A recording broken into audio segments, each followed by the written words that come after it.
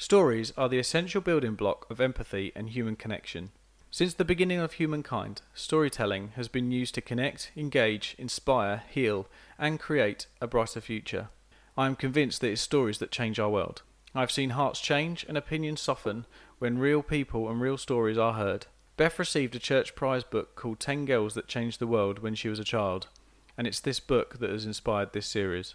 You may know the stories of Christians like Martin Luther King Jr. or Florence Nightingale or William and Catherine Booth, but this series we are hearing the stories that changed the world from people you may not have heard of.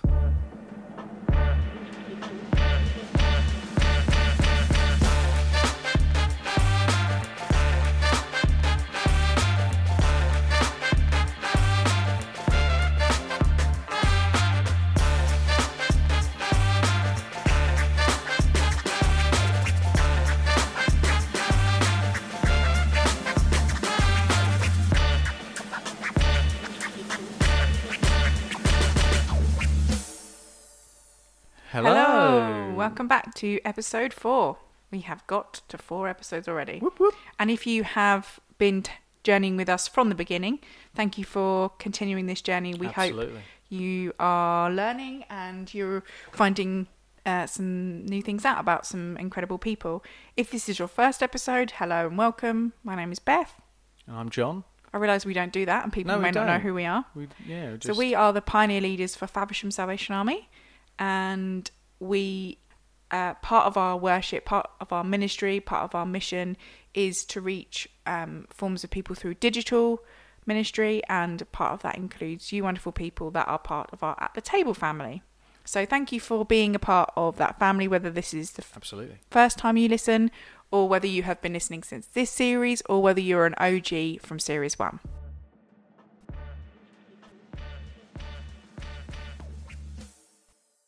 Today's episode is a listener request. Woohoo. If you tuned into last week's episode, at the end, we said that Hannah had... Hello, Hannah. Hi, Hannah. Thank you. Assume she's listening to this episode. It'd be really funny if she's not listening to this one.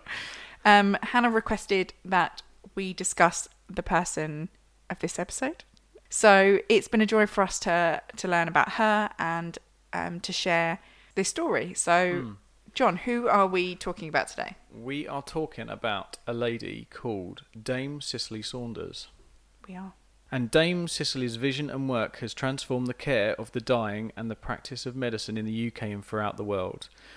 That's a like a sentence bio, isn't it? I mean, if there's a sentence bio for anyone, that's pretty up there, wouldn't you say? It's top tier. Yeah.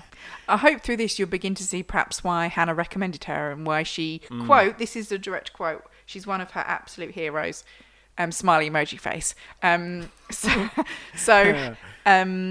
We hope that we can capture and we can get a sense of why for someone she is a hero. So she was born in 1918 and trained as a nurse and a medical social worker and finally became a physician.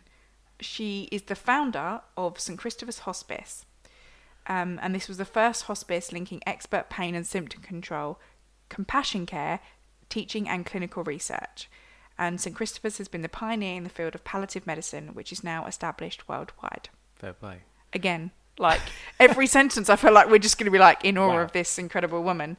So this is obviously quite a remarkable woman and a topic that I don't think is discussed much, but I think as we get on through this piece, I think it will probably reflect personally, you know, because both of us have experiences directly and indirectly of palliative care for family and loved ones. And so I think the influence that this have on is probably going to have touched everyone's lives or will touch everyone's lives at some point. Obviously it's the thing you never hope for somebody, but if it's ever going to come into your world, you would hope that it would be done with the most dignity, with the most compassion, with the most love, grace and peace for that person in leaving this earth. Yeah, absolutely.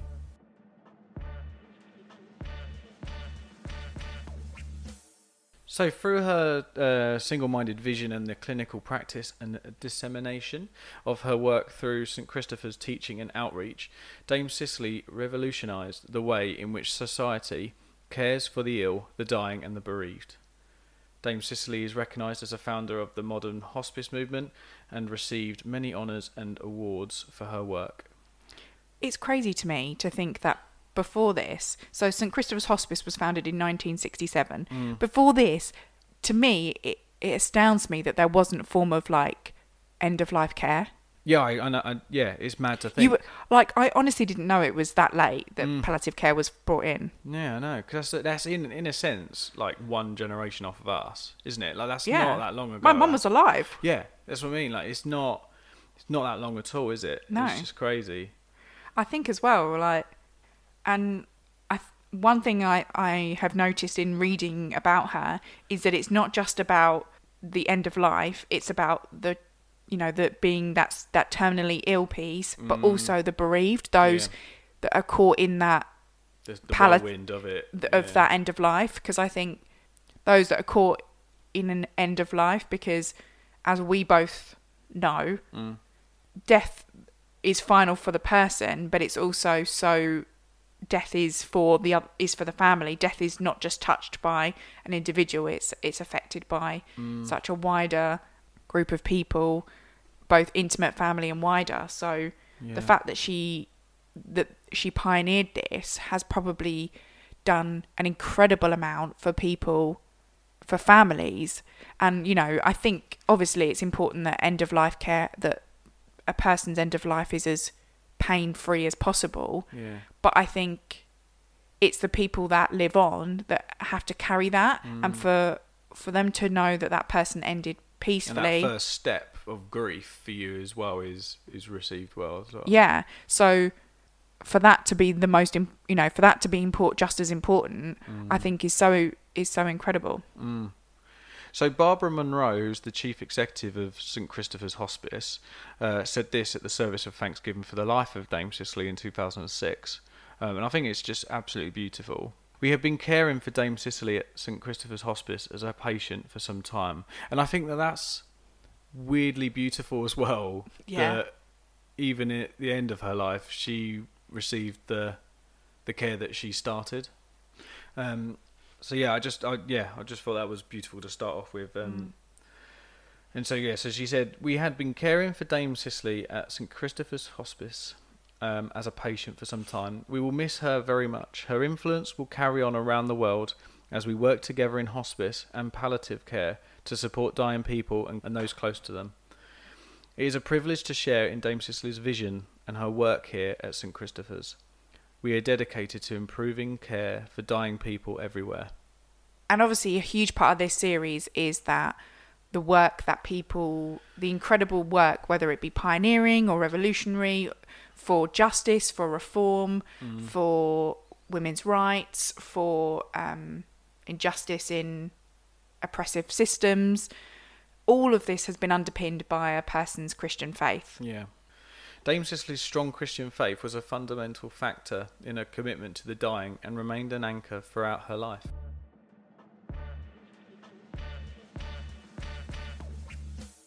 So I wanted to research into a little bit about her Christian faith, and she didn't grow up a Christian.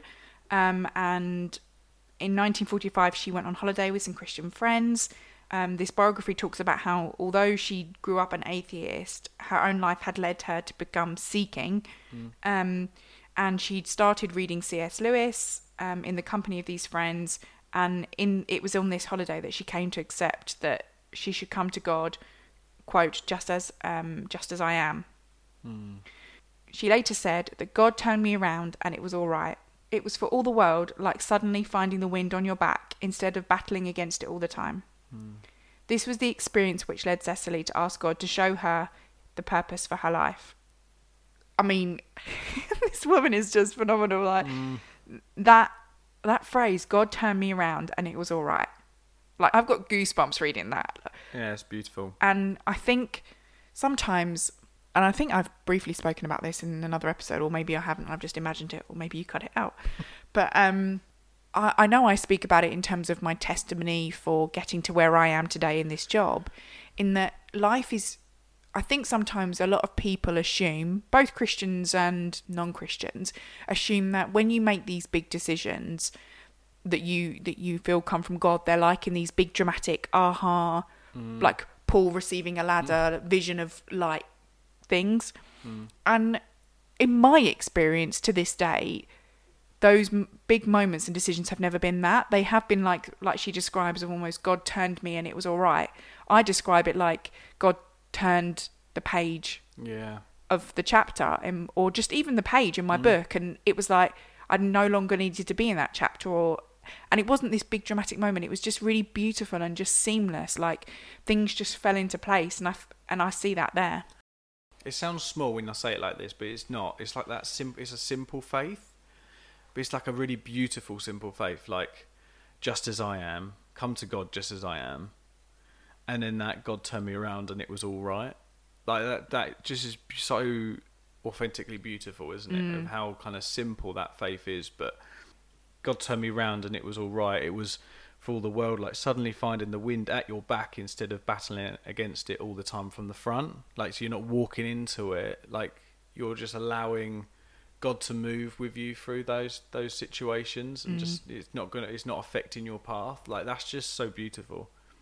Yeah, I guess for someone who, has, if someone's got a conviction of something in their life, and then, they're perhaps battling against to find what God's called them to do, if when you have that encounter with God and you feel like all of a sudden you're like, whoo, and it's the way she described it presents is such a beautiful imagery. Like, I can literally see that image. I can beautifully see this image of like God just swooping this person around, and no longer, this person has been fighting in the wind, and we see all those funny videos online of people in like hurricanes or high windstorms battling against the wind, and then almost God turns around, God like swoops you around, and you're no longer battling, you're being taken with God. That is sailing in it almost, kind of thing. That's a beautiful imagery, because also it speaks to the reliance on God. No, it's not saying I just accepted God in my life and knew that I was going to be okay. It was like lived happily ever after. That complete like soar on wings like eagles, like allowing God to just soar, you to where you need to be. Yeah, I love that.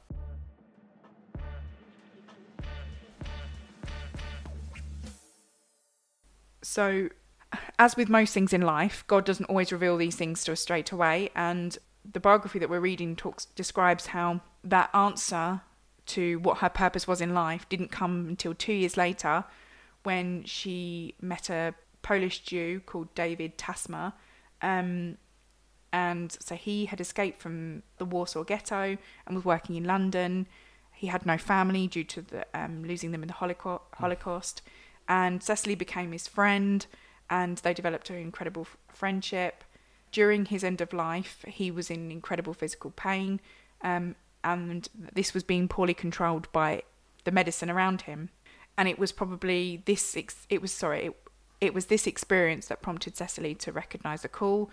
The pain and the loneliness that he was experiencing called her to believe that there was something more to this. The biography is really specific about this time, so I'm going to read this directly. It says, on the 24th of June 1959, Cecily was reading Daily Light, a collection of Bible texts. On that day it read, "Commit thy way unto the Lord, and he shall bring it to pass."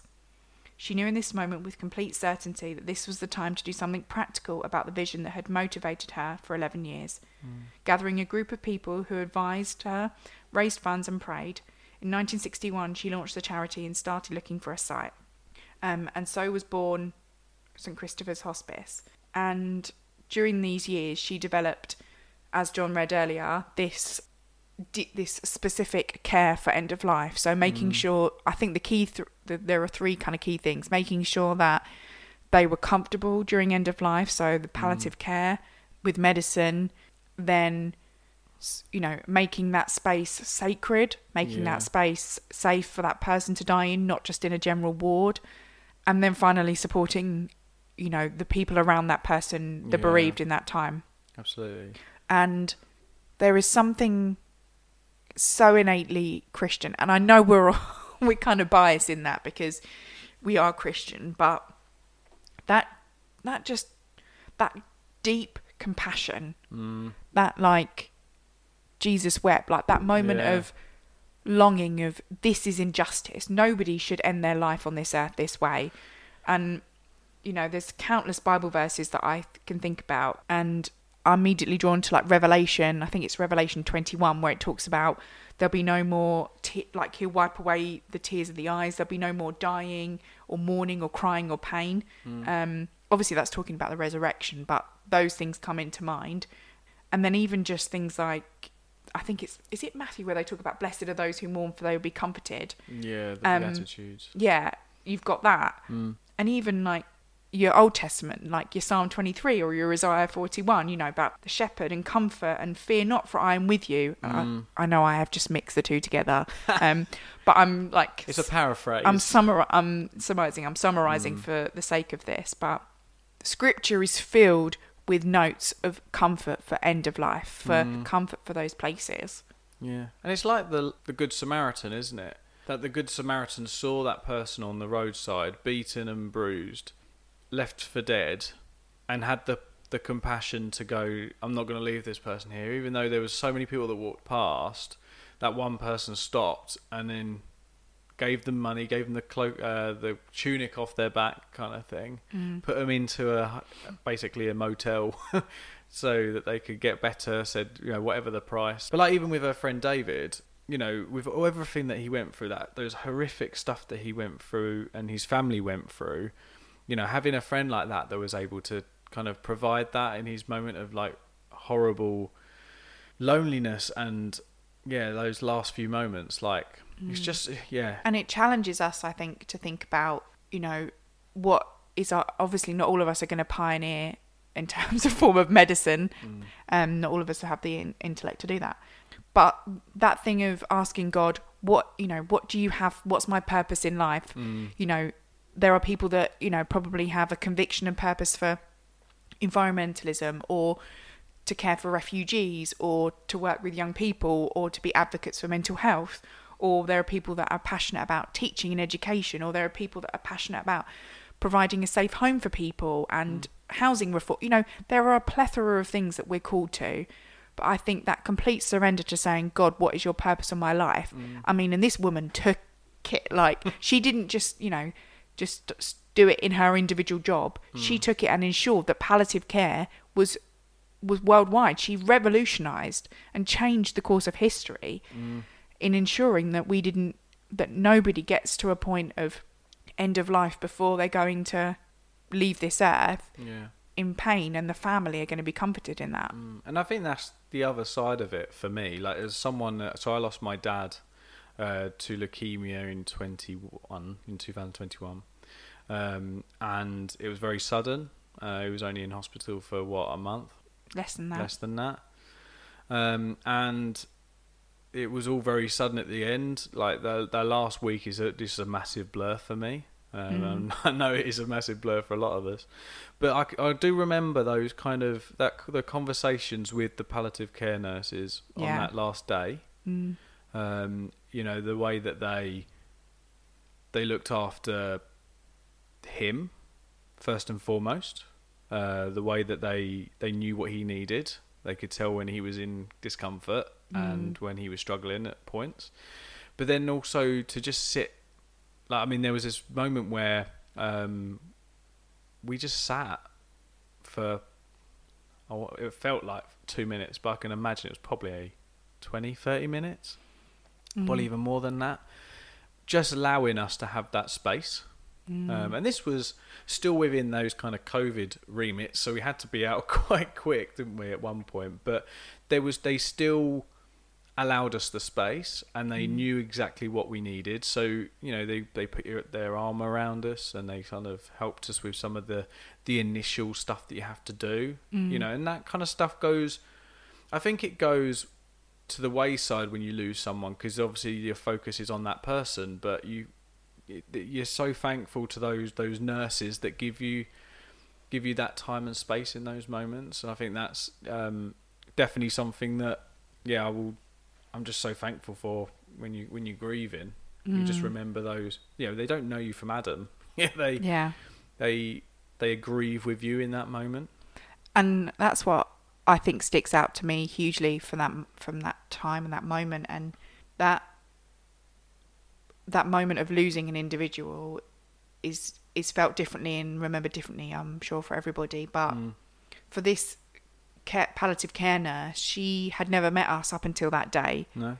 But her calmness, the peace in her voice, her explanation to us of what was going to happen, her honesty, she didn't, you know, in having to be very real with us, but yet there was never a harshness or like, it never felt clinical, it never felt... Yeah, it didn't feel like just ticking a box kind of thing. Yeah, and the way she extended herself to us, it felt almost like another family member in the room, you know, grieving with us. Yeah. And I remember coming home, and obviously there was all the chaos of the loss and that, but in the days after, I remember thinking a lot about this woman, and I will probably picture her for the rest of my life, because it made me think about how she has to do that daily. Yeah, it's daily. It's not just for us, is it? Like, no, she steps into that world of grief on a constant basis.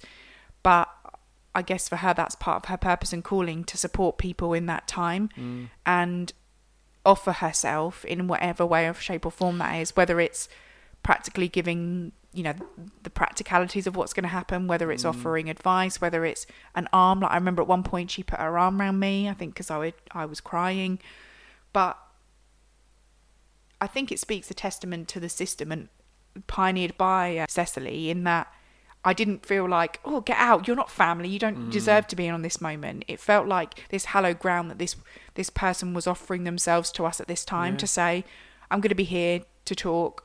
And she spoke, she didn't like interfere in things. No. She comforted us. She said that was beautiful. I remember one moment, I think there was a prayer that had gone around, and some words had been spoken, and she just said that, you know, that's really beautiful. That's a testament to who you are. I know she looked after your brother a lot in those moments when he left.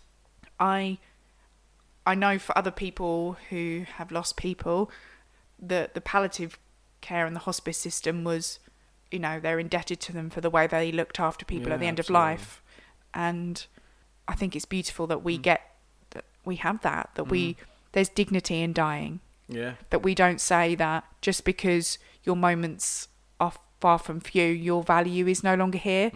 And that value, I think, speaks to the Christian love, that because we know that doesn't end here, that it doesn't end in that moment. No. And I think I am assuming here, but I'm assuming that's where that compassion for her comes from. You know, for her, she believes that life doesn't end in that moment, that their earthly body is no longer here, but they're now, hopefully, with, you know, in eternal life. And so that moment should be given the same amount of dignity as to when you enter the world, or as to when you're, you know, the middle of your life. But even post that moment, like, not just for my dad, but like we went to a funeral recently, didn't we, of an older gentleman who'd been in a care home, end of life care, and they came to his funeral because he meant something to them. And yeah, like you say, it's not just a surface level, oh, this is my job, I get paid to do it. It's a genuine, it's a ministry. It's a ministry, it's a calling on their lives. And I think that's a really beautiful thing. Like, you know, I think for sometimes we look at it and we think, oh, they're just doing their job, but actually I think there's so much more to it than that. Because I don't think you would do it if it was just a job. I wouldn't be able to. I wouldn't be able to grieve with people that, you know, for that amount of time and for different cases. I mean, like you say as well, we all grieve differently. So, you know, some of the situations she must have seen must have been horrible, and to deal with that must be really hard. But yeah, Dame Cicely is just amazing to be the pioneer of something like that. But then also the medicine point of view, like, I think that goes under the radar for me. Certainly with my dad, like, in those moments of discomfort, like even just looking at the morphine point of view, like that she did, and she was a pioneer at that part of medicine, and so that was really vital for my dad in his last moments because of the pain he was in. So I think that really sort of being a champion for that, I don't know if that's the right word, but like really kind of pioneering that work, making yeah. sure that research took place. Yeah, and that's definitely something that is going to be carried on into future years when she'd passed, and I think that's really important. And to know, and for people in the process of grieving to know that pain was relieved is a comfort, isn't it? It's a comfort to you to know that he was relieved. And I know it was a comfort at that time that that person wasn't in pain and suffering, because that's all we want from people, for our loved ones. We don't want them to be in pain. No. And the fact that she extended that beyond to just people she didn't know, she wanted to ensure that anybody at that point would be pain-free. Yeah. And that amount of love and compassion for the world is it's phenomenal. And she is a true gift to this world. And truly thankful that we have read the opportunity and read a piece about her. And I'm just so thankful as well for those that are continuing this. It's not just Dame Cicely. There's hundreds of thousands of people millions of people around the world that do this really vital work. Those that are in training to be nurses and all of that, but also those that work tirelessly around the world to provide this care for people. As someone that's experienced that on a really close hand, but also there's so many people that have. Just thank you, because we value you for who you are, and we thank you that you give your life in that way and that you are called that way. It's just a really beautiful, like we say, a ministry. You may not believe in Jesus, but it's a kingdom value. It's a value of heaven that you do this work, and we're so thankful, certainly in our country, for the NHS, for the work that they do, and all the hospices as well, and those charities that give of themselves in this way. Couldn't say anything better myself.